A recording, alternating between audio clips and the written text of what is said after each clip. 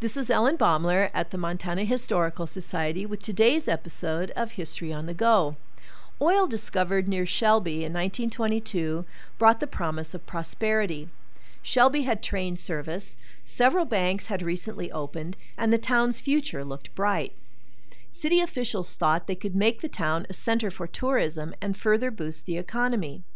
And so to promote the town, officials planned to hold the World Heavyweight Championship fight between Jack Dempsey and Tommy Gibbons in Shelby.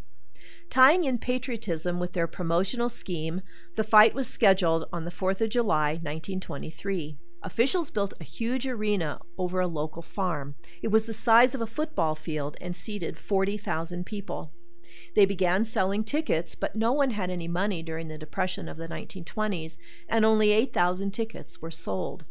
The whole thing proved a disaster, but the fight itself was one of the most memorable events in the history of boxing. As ticket holders waited in the nearly empty arena, 4,000 ranchers and farmers stormed inside as the bell signaled the opening round. In all, about 13,000 people got to see the fight for free.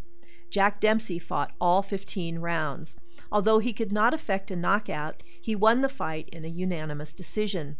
The only knockout was that of Shelby's dreams, when the town's scheme of prosperity failed miserably, and the fight was one of the worst financial disasters in the history of boxing.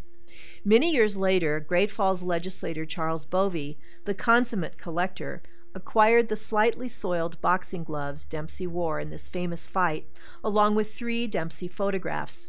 These items later sold at the Bovee Estate auction for $31,000. Too bad Shelby couldn't cash in. This is Ellen Baumler at the Montana Historical Society. Visit us, become a member, and show your love for Montana's heritage.